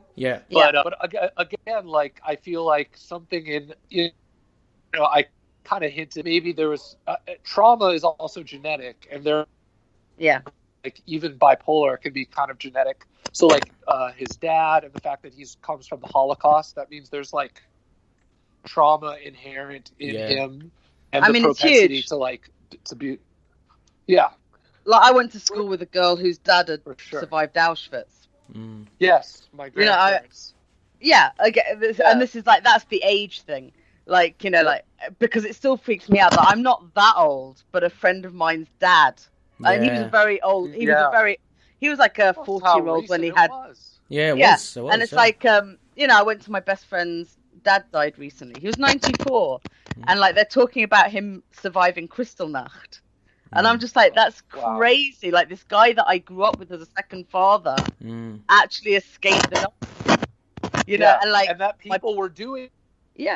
And my people were first, actually doing. Right, and my first boyfriend would be like, oh yeah, my grandma, like, my grandma was in a room with Goering, and you're like, this is just nuts. So she bribed their way out of Germany. So like, but there's so many, and this is part of like my feelings about 194, I guess, is like it did tap into that absolute horror of it. And it's just a very visceral horror of, like, you know, I went to a Jewish school, so like obviously we studied it all and blah blah blah. Oh, it's awesome. We're immersed in it. We had like every film about the Holocaust, and but there is something about, like, and which means I've kind of avoided it since, on the basis of, you know, I've seen everything I need to see, and then coming to like 194 and going like, I know I'm reacting to this differently than other people, because I read it and I just go, like, this is just so revolting. But so it Max, works. Max, I want to press that a little bit if I can, because I'm, you know, I grew up Catholic. I'm Christian. I had a little bit of a crisis of faith I went to a Catholic high school. I had a crisis of faith in my high school years. I started researching Judaism. Now, as an English educator, I am a Holocaust educator, in the sense that I make it a plan to teach some seminal texts to my students, but so that the culture of the Jewish tradition is very important to me. But I wondered too, to Rebecca's point, this idea that she's mentioning, that her reaction to 194 may be quite different than the average bear, you know, because of her heritage, because of her ancestry. I do question. You have mentioned several times this idea that you identify with Mark, you know, in multiple ways. One of those being the Jewish heritage, of course, and among many others. But I do wonder that you took on this series, did you feel, I guess, first, a responsibility, and second, I guess, feel a need to honor your ancestry, especially, as you mentioned, your grandparents who were true survivors of the Holocaust? Did you feel that coming into a project like Moon Knight, which just brings together so many of these different segmented parts of your being, did you feel that I have to do this the right way? I am pressured. I have to do certain things to honor them as opposed to me. Yes, and actually, that was a big point of contention during my breakdown, was that a lot of the stuff in 199 and 200 is pretty... if it wasn't a Jewish writer writing it, it would almost be like controversial to put in a comic. So there were some things I had to fight for, like the idea of the creating self-loathing in Jews based on like using an alien device, or an alien sort of like that's scepter, and things like that. And it's like an unidentified thing, and like that was like a big thing. That was sort of like where I had to draw my lines, and I do see it as like a complete responsibility and a complete if you're going to take it seriously, you know what I mean? I think we took it pretty seriously throughout the run by even doing 194 at all, by addressing Mark's religion, by addressing his mental health instead of making it like, you can write Moon Knight comics that aren't focused on his mental health or his where he comes from. It's just like Spectre, Moon Knight. Exactly. Yeah. Yeah. Yep. If you do. Yeah, well, you can't. No, I was gonna say you can't write that many that are focused on those, because that's what makes those ones stand out. Yes. Because people still. I mean, he's still in the Marvel universe. He still has to go kill bad guys. But I remember, like, with 194, the first thing Connor asked me about it was like, do you really tell those jokes? And I was like, we absolutely do. I have like hundreds of them that I would never tell to anyone non-Jewish, because they'd be like, oh. Yeah. But it was it's a thing. Every culture does it, you know what I mean? And I feel like I basically, I had a sort of ownership. Like, I don't have an ownership over the continuity of the Marvel universe, but I do have ownership. It's sort of like they've done amazing things recently with, like, Black Panther, like having like actually having people having stake in the heritage, like writing about some of these characters. So I felt like we should take advantage of this. I mean, I can't say like I know that there hasn't been, I don't think there's been a Jewish writer Moon Knight, at least in a while. So I was like, okay, so if they've got me for this, there's actually not that many like blatantly. There's probably a good amount, but like less than you would think, Jewish characters in the universe. Like, and I happen to get one, who happens to be also crazy. So why not just like, I mean, if I'm going to do it, I don't want to do it for like someone else. It's just kind of like them into my sick will of like being slightly like me. You know what I mean? Like, I wanted it to be somebody. Oh wow, weird. Like, this weird. This is, Yeah, no, for sure. Sorry, Tommy. Was it just looking? You mentioning anything more? I wanted to jump. Anything more with 194, Tommy? Not necessarily. Most of my questions are just about the entire 12-issue arc. So okay. Please go ahead, Ray.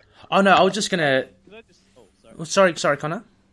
No, I just wanted to jump back a bit before when we were talking about 199 and 200 about the stuff you were going through, Bemis. I think you asked, you answered one of my questions about why Moon Knight was almost the right book for this and why it came to be like this. You spoke about this, but I don't know. I think I want to say almost thanks for those issues too, because I'm someone who really I don't have a obviously not the same connections to you in a lot of ways with Moon Knight, but as someone who suffers from really bad depressive episodes that just crushed me and dealing with my life, something about the way it was represented in 199 was so, Oh, thank you. I'm really glad you got it. Yeah, it was so intentionally messy with the way you saw Mark deal with it and the way the world worked around him. And the episode we recorded was great with Ray and Chad, but I'm almost unlistenable because I can't put it into words. But I loved how it presented so much. It's so nice to have 200 almost be a direct answer and to have such a nice conclusion. And the way we see thank you. change. That's what it was like. It was like that in real life, and I really appreciate that because I basically had a happy ending. I'm still, as we speak, reeling from the trauma of what I went through. And I'm not, by the way, I know I'm sort of pigeonholed as the mentally ill writer guy, but I haven't been through anything like this since I was 20. It's weird. I have this sort of reputation for having an unstable quality. But in reality, I've been married with kids and pretty good for a long time. It just so happened that this really fucked me up. Yeah. And I'm still dealing with it. But between 199 and 200 in real life, my life turned around, and I basically, by leaving my band, it was weird, becoming a comic writer in my own mind, and things that I felt were befitting of a comic writer, one of which was fighting for certain things in the comic against editorial, which I'd never done. I'd always felt pretty meek and sort of scared because it's Marvel. Yeah, exactly. They're amazing, and it's it's a big opportunity. You don't want to screw yourself. Yeah. Or, and it's a wider fan base as well, Max. So there are a lot of opinions. Oh yeah, exactly. Yeah, there are a lot of opinions out there as well. And I just wanted to say as well, for 199 and 200, you hit it on the head. And thanks for explaining it about this period that you're going through for 199, 200, but also how, more importantly, you said Mark imprinted himself on you and not the other way around. Yes. And I think because there have been a lot of discussions on 199 and 200 from the Looney fans, and it's just really enlightening to get a greater understanding of where it comes from. And I'd have to just say you cannot be faulted for you sticking to your guns and sticking to your beliefs. Thank you. And although we knew it would be we knew it would provoke, or at least I knew it would provoke people in the way it actually, I think, did. Mm-hmm. I tend not to, I assume it provoked people in the way that I wanted it to, in a way. Yeah. Which was to slightly confuse and make people feel slightly uncomfortable, and to bring up some of those issues of, I wanted people to say, "Oh, he's putting too much of himself into the comic." In a way, I wanted people to have that visceral reaction.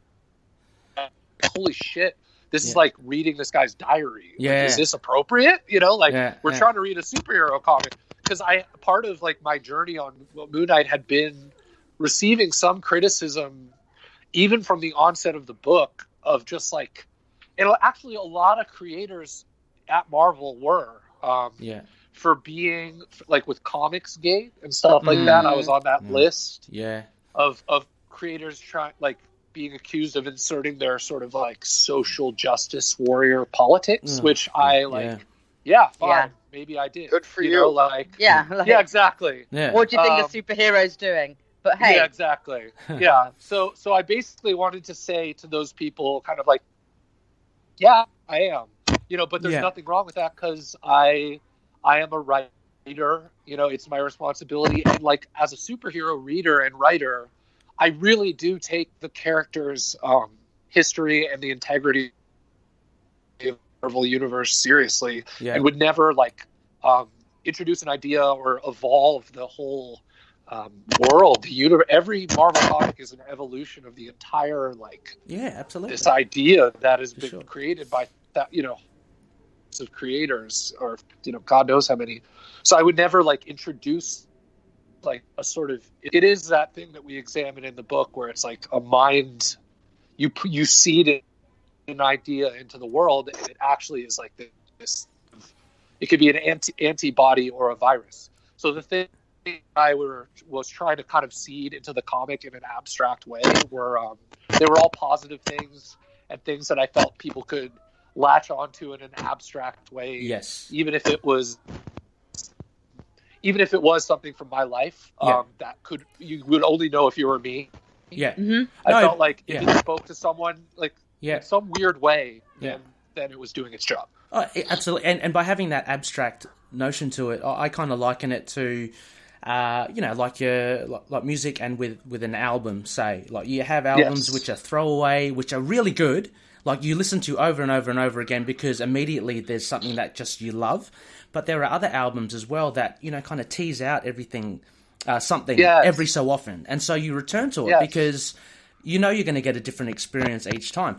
And, I can only personally say as well, for myself, yes, issues like 199 and 200, for me, there's a gratification there because a lot of it probably goes over my head for the first, the first reading, but upon a lot of rereads... It doesn't. I'm telling you. Yeah. Because how I was talking about the Invincibles being my favorite comic. When I first read, I was like, okay, this is over my head. Like, I don't know what the fuck is going on.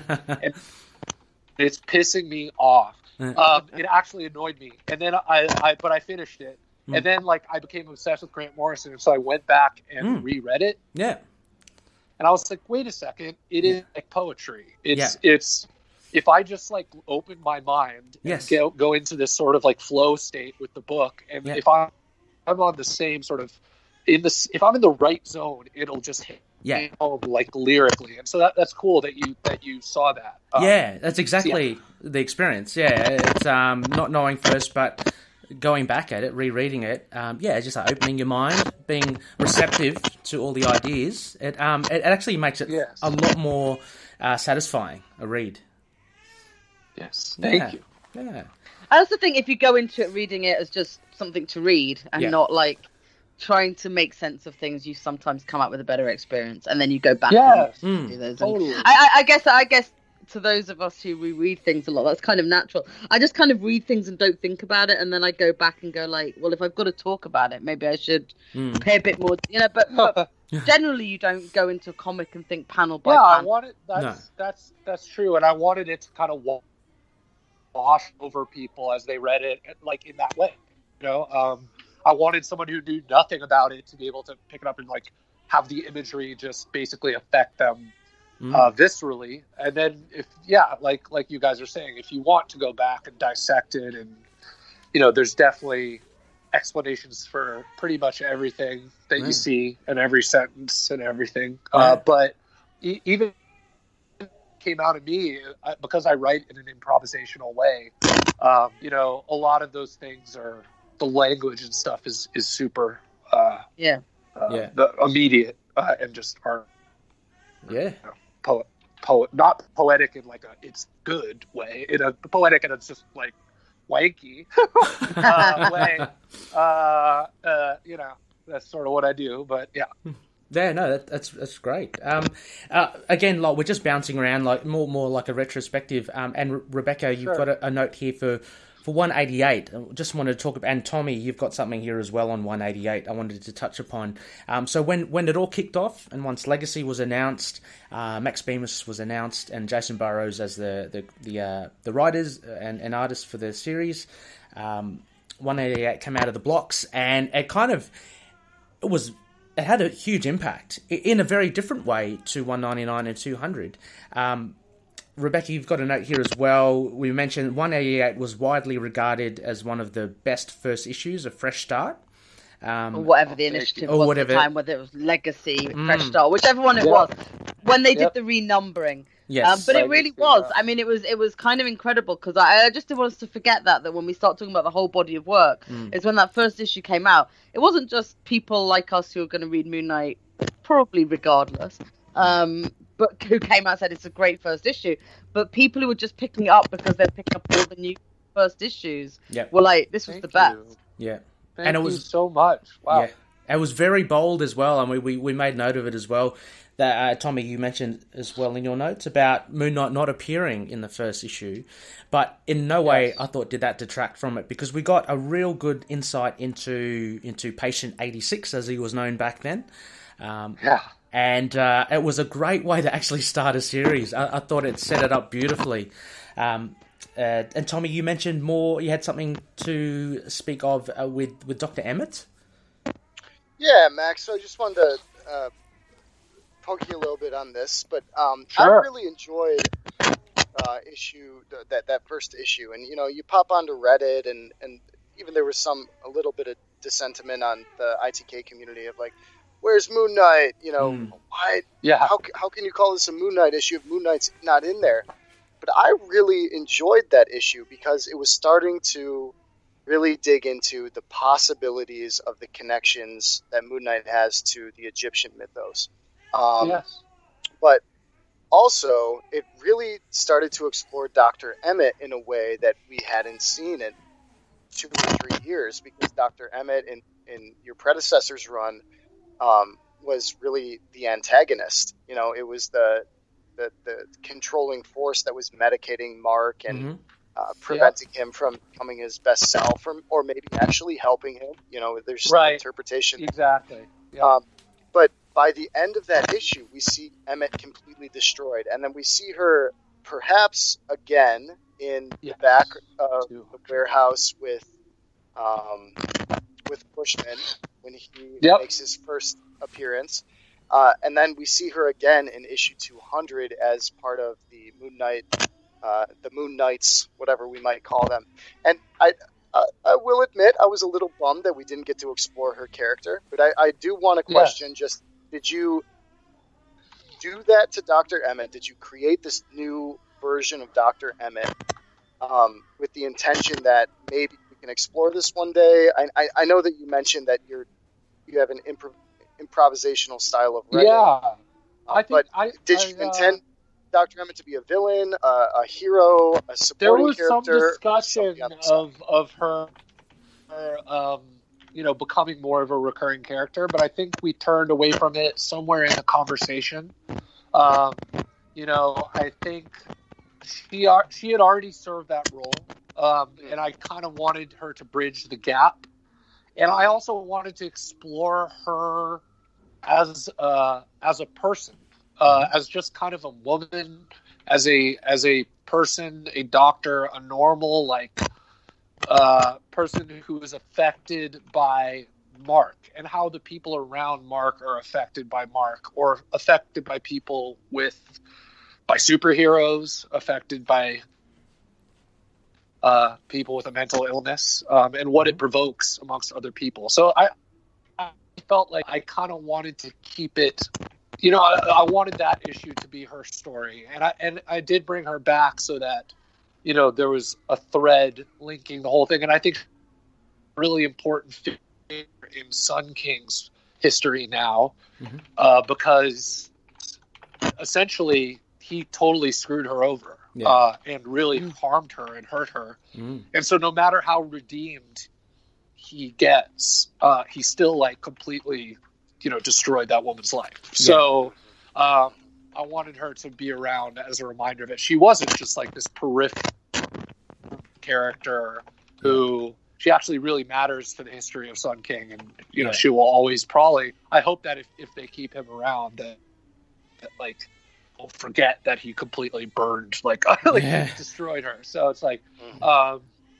but no, I wanted it to be a I think the goal was to create a self-contained story, and had we kept her around, it would have felt more like something. I wanted that first issue to be you could just read it, Yeah, well, one of the most shocking things was the ending. That when she does get, and beautiful artwork by Jason Burrows. He just turns beautiful depiction, but then you get this horror element when Sun King just kind of turns crazy, and towards the end, and when Emmett kind of meets her, demise. That was really quite a shocking ending, and I can see now, as you say, it's a nice little one shot, a capped off story for that. Yes. But yeah, she's a very interesting character. I would definitely like to see her kind of explored a bit more. Of course. She should always, they can always return to her. I mean, she's definitely affected. I see her as, to some degree, she's brought, it's her responsibility as a doctor to take care of her patients. So it's like she put herself in harm's way, but more than anything, she's a victim. Yes. Because she was just trying to help both of the Mark, and she was just trying to help, Sun King. So I think, Yeah, no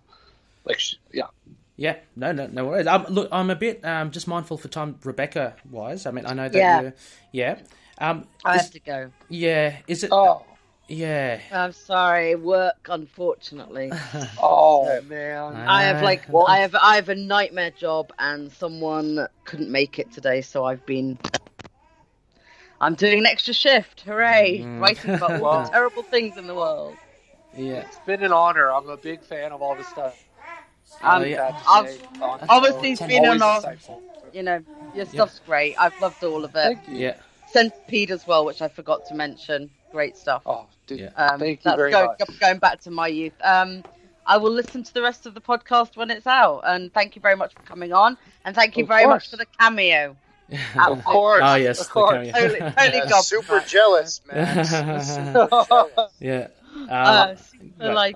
Haven't got over it yet. But thank you very much. And we'll keep reading whatever you put out. Yeah. All right. Thank you. Cool. All right. Take care. Bye-bye, everyone. See you, Rebecca. Good night, Rebecca. See ya. Bye. Cool. All right. So, yeah, let's get on to some fan mail here. We've got a couple of questions here, Max, from some people that have written in. I'll read the first one. This one's from Jamie McLaren from Bedford in the UK.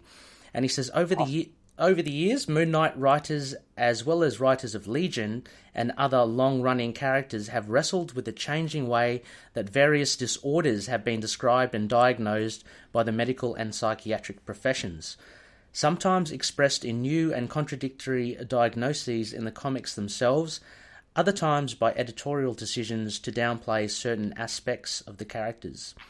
Did any of these shifts in portrayal or medical context affect your approach to writing Moon Knight? And if so, how? Yeah, I think just the examination of, like, in the previous run that perhaps that everything had maybe been an illusion. I mean, I think there were times where people played. There were times where people played with the idea like a little fast and loose, and then I think it needed to be stated exactly what it was, and therefore, like, especially for people who suffer from it, to or any other trauma-based personality, in order to feel like they're being honored. But I kind of felt like the evolution over time of how people see these disorders, how people see any sort of personality thing coming, possibly linked to something that might be chemical, is kind of a recent,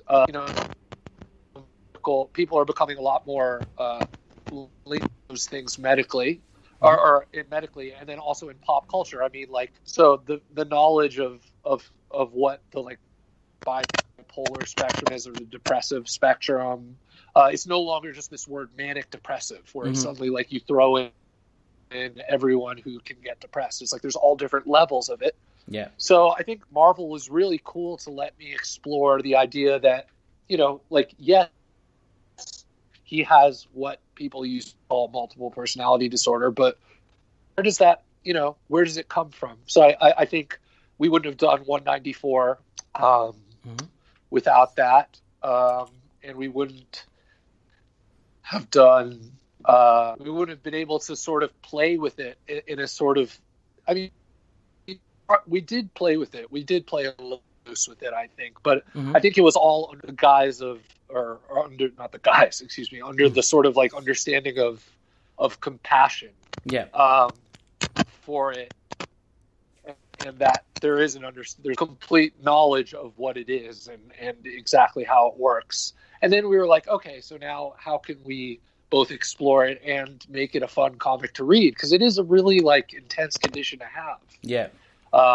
You know, Yeah. and we ended like the last run was pretty serious, and I wanted to basically say, oh, okay, like how can we write an adventure comic while still acknowledging that this is like a very real condition that the character has. Yeah. No, it's quite in depth, isn't it? Like, and yeah, like we've mentioned before as well, there is an imprint of Mark and onto you as well. Yes, which has, I guess, for better or worse, has been fortuitous to the writing. Oh, completely. I mean, he's saved my life. You know, like writing this comic was what got me out of. It made me realize that there are heroic, or reminded me that there are heroic qualities to myself, even as someone who suffers from deficiency. Yeah. Oh no. Or if you deem that, you don't have to even deem them that, because I mean, So in seeing that Mark could do things, I was like, I can do it. Yeah. Yeah, no, that's very good. It's very encouraging. You can buy the sand for the sandbox. Yeah, that's it. Yes, I could. That's it. Potentially, yeah. We have another email question. I think we've probably covered it, but anyway, I'd like to read out anyway. It's from one of our favourite loonies as well, Dustin Cold Case Kurtz, who's been on the show. He says, hello, Max. Let me first say I've loved your take on our boy Mooney. It seems that you related pretty strongly to Mark Spector, and I think it's most evident in 194. My question is, how much of your own personal life was inspired from the story in 194, specifically with your family's relationships to the horrors of World War II and the Holocaust? Thank you in advance, and I look forward to hearing your response. So, yeah, we did touch upon that. A lot of some relatives, similar to Rebecca's relatives. Yeah. My grandmother's whole family died in the Holocaust. She was like one of the few survivors. And then, my grandma in the Israeli army, like at the time. So, they're deeply rooted in that. And I also, I had some weird experiences with rabbis at a young age. Like there was like kind of a weird thing went down with like the local rabbi when I was, I don't want to like get too into it because he's an actual guy. Yep. And that kind of inspired me to think about rabbis because priests have certainly gotten it, and there are certainly so many ridiculously terrible priests, but like this sort of creepy rabbi phenomenon hasn't really been explored as much. We need to get a creepy rabbi. Can explore that. But for me, like it was mainly the trauma that he experienced at such a young age, being something that I relate to because I just had some. A few creepy, dark things happened throughout my childhood, and then they're just like, basically, like, all the. It was really more of a metaphor for how the Holocaust kind of bit him in the ass as a person through his heritage. Yeah, it literally came back to haunt him. In Marx, it was an actual guy, but for me. Like just the trauma, my mom was affected by it, so it's affected me, and it affected my relationship with my grandparents. I'm also like half Jewish, so it was a big thing for me because, not half Jewish. I'm culturally Jewish because my mom is, but my dad was not born Jewish. Mm-hmm. So basically, like the Holocaust made my grandparents super, protective of Judaism. Yeah. So even though it seems like I'm like gung ho about it, that they also kind of ostracized me and my family. Yeah. So a lot of like what I wrote about, even in 199 and 200 with the truth, and like his whole sort of condition or the potentially imaginary condition, is because like I feel like there is an element of or just turning on each other that there is in the Jewish community because there has been so much anti-Semitism.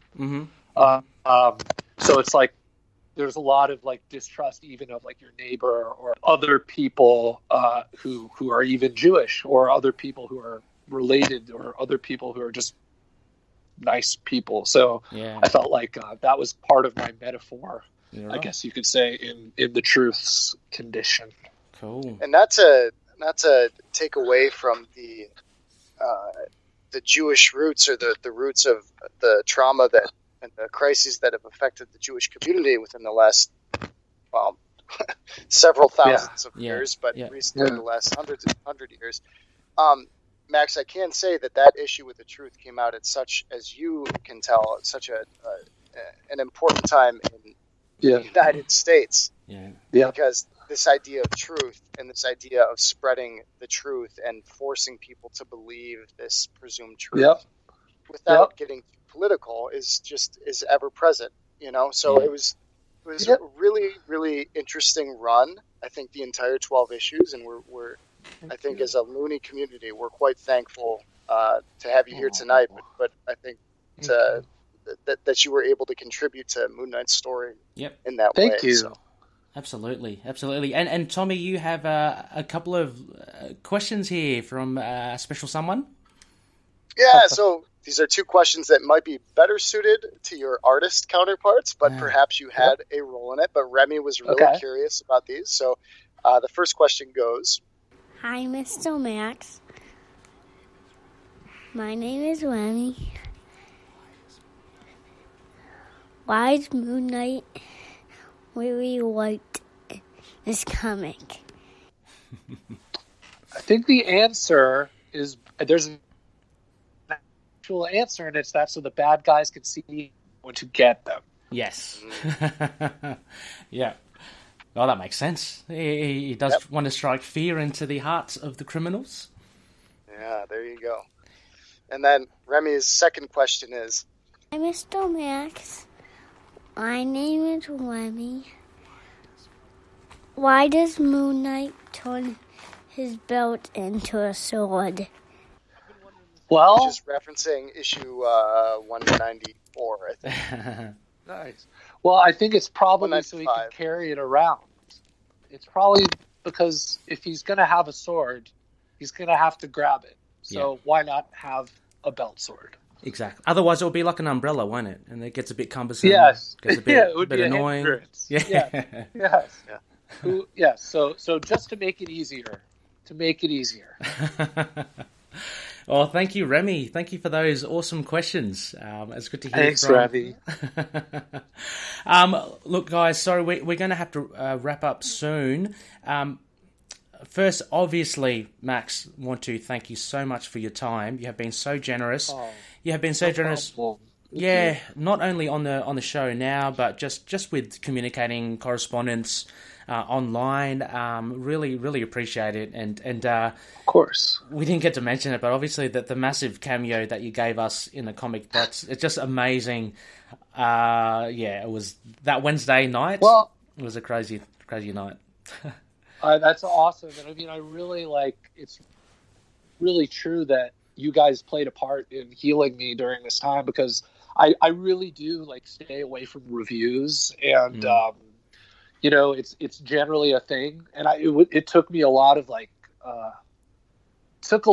sort of doing to make myself go, okay, I'm going to listen to this podcast. What if they hate it? I literally had no idea, and I listened to it during this time. It was the first time I heard someone analyze my writing to such an extent. If you think about it, except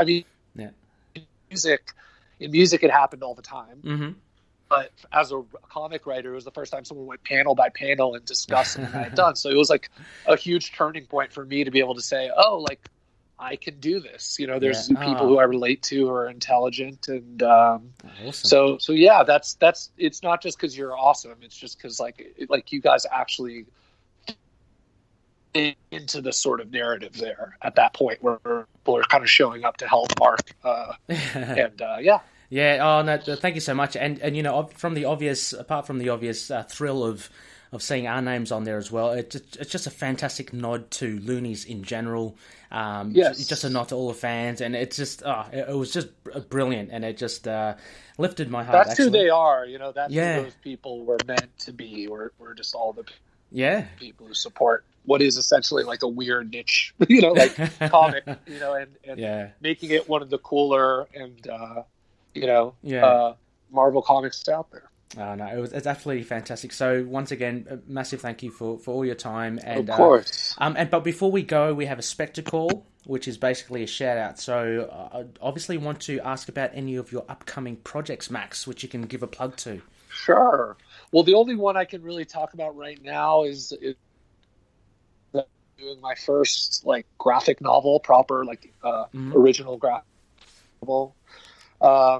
And it's probably not going to come out for a little bit. Like I basically sort of gave myself a little break because, as you can tell, things got hairy for a little while.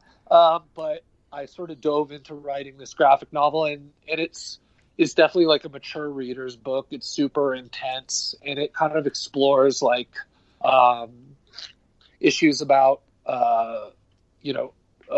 abuse, things like that. But it's also a really dark comedy. It's a summer camp horror book, but it's definitely but it's a Jewish summer camp horror book. So there's a lot of naturally. So, yeah, of course. So there's themes that have up in Moon Knight, but they're I think explored in a little bit more of an adult way. Yeah. And obviously it's uncensored, and I get to kind of awesome let my demons out a little bit. Awesome. Well, when is that? More than I did on Moon Knight. Yeah, I would say it will probably come out in the next, 6 months. Cool. I know that's a big stretch, but like we're doing it ourselves. Me and this guy who's also named Max, who's a Russian. We are just doing it ourselves and doing it right now. It's being drawn, and I've never done a book outside of like a publisher. So there may end up being one in the end, but we just wanted to have complete control from the beginning. And then I'm doing some other stuff with, publisher. That's all in its sort of like primal stages, because I kind of, as I said in a few articles, I kind of am stepping away from Marvel for the time being. Sure. So it's kind of like starting all over with certain, to seek out a place where I can licensed or sort of like superhero stuff. So we'll see. And as long as people just pay attention, I'm on Twitter, and Max, it's now what I do entirely. It's now my job. So. Fantastic. Well, Max, you are forever a Moon Knight alumni now, so we'll be keeping we'll be keeping close tabs on all your projects, and we'll be shouting them out. I mean, obviously, if it's of the caliber of all your previously written stuff and your Moon Knight stuff, I'm sure all the loonies and beyond will be really interested in what you have to say. So, thank you. No, sincerely, it's great. It's for sure. You guys are the sweetest. Thank you so much. Thank you, Tommy, as well, for coming onto the show. And thanks for thank you, dude. Remy, as well. Yeah, hey Max, it was great to meet you, and thank you for playing such an important part in my high school life and college life, and I know, and kind of this capstone here. So yes, thank you. I'm glad we could have this conversation, man. Thank you. Yeah, and I think we've I think we've lost Connor. So unfortunately, I can just hear Connor. There he is. There he is. Are you there, Connor? Floating in the periphery. He's in the overvoid somewhere. I can just barely We love perceive you, Connor. him. We love you, Connor. We love you. Sorry. A little bit. Anyhow, sorry, we have to wrap up here. Next episode, actually, Connor will be featuring with Dustin Cold Case Kurtz for the Isla Ra sessions. Dustin goes through his 4 books, so that will be good. And just keep an eye out, Loonies, the phases of the moon. We do go by the phases of the moon, so I think the next one, it's a bit weird, isn't it, Max? But No, I love why it. not? I think the next one would be, I can't remember the name of the phase, but it will be a classic run. So that will be I do believe, a waning crescent. So just look up into the night sky. Khonshu will reveal all. As usual, we are contactable on email, itkmoonnight@gmail.com. We're on Facebook, facebook.com. We've got a page here, /ITKMoonnight. Facebook group, facebook.com/groups, /ITKMoonnight. We have a Twitter handle at ITKMoonnight, as well as being on Instagram, Tumblr, YouTube. Just search for Into the Night, a Moon Knight podcast. Finally, just another big shout out again to thank you so much, Delita and Noel, for the music of this show, and for Randolph Benoit for the graphics, and of course the Clerics of Ohm for their song on this episode. Awesome stuff. Well, once again, sorry, I did forget, Max, as well. A big thank you for your run on Moon Knight. I mean, specifically thank you so much for the 12 issues that you have given us and that you have given to Moon Knight's canon. It's fantastic. It's sad to see you go, but definitely looking forward to your upcoming projects. Thank you, guys. I'm gonna run and go check on the children, and Nice. I will say hi to Lucy, who is Beatrice. Yeah, cool. Please do. Thank you so much. Thanks, everyone. We'll catch you back here next week or in a couple of days for the Isle of Ra. Catch you later. Okay, bye, guys. Khonshu, watch over the denizens of the night. Bye. Moon Knight and affiliated characters, stories and events are properties of Marvel Characters Incorporated. Materials used and discussed within the podcast are intended for critique and review purposes only under the fair dealing concept of the current Copyright Act. The views, information or opinions expressed during the podcast are solely those of the individuals involved and do not necessarily represent those of the copyright owners.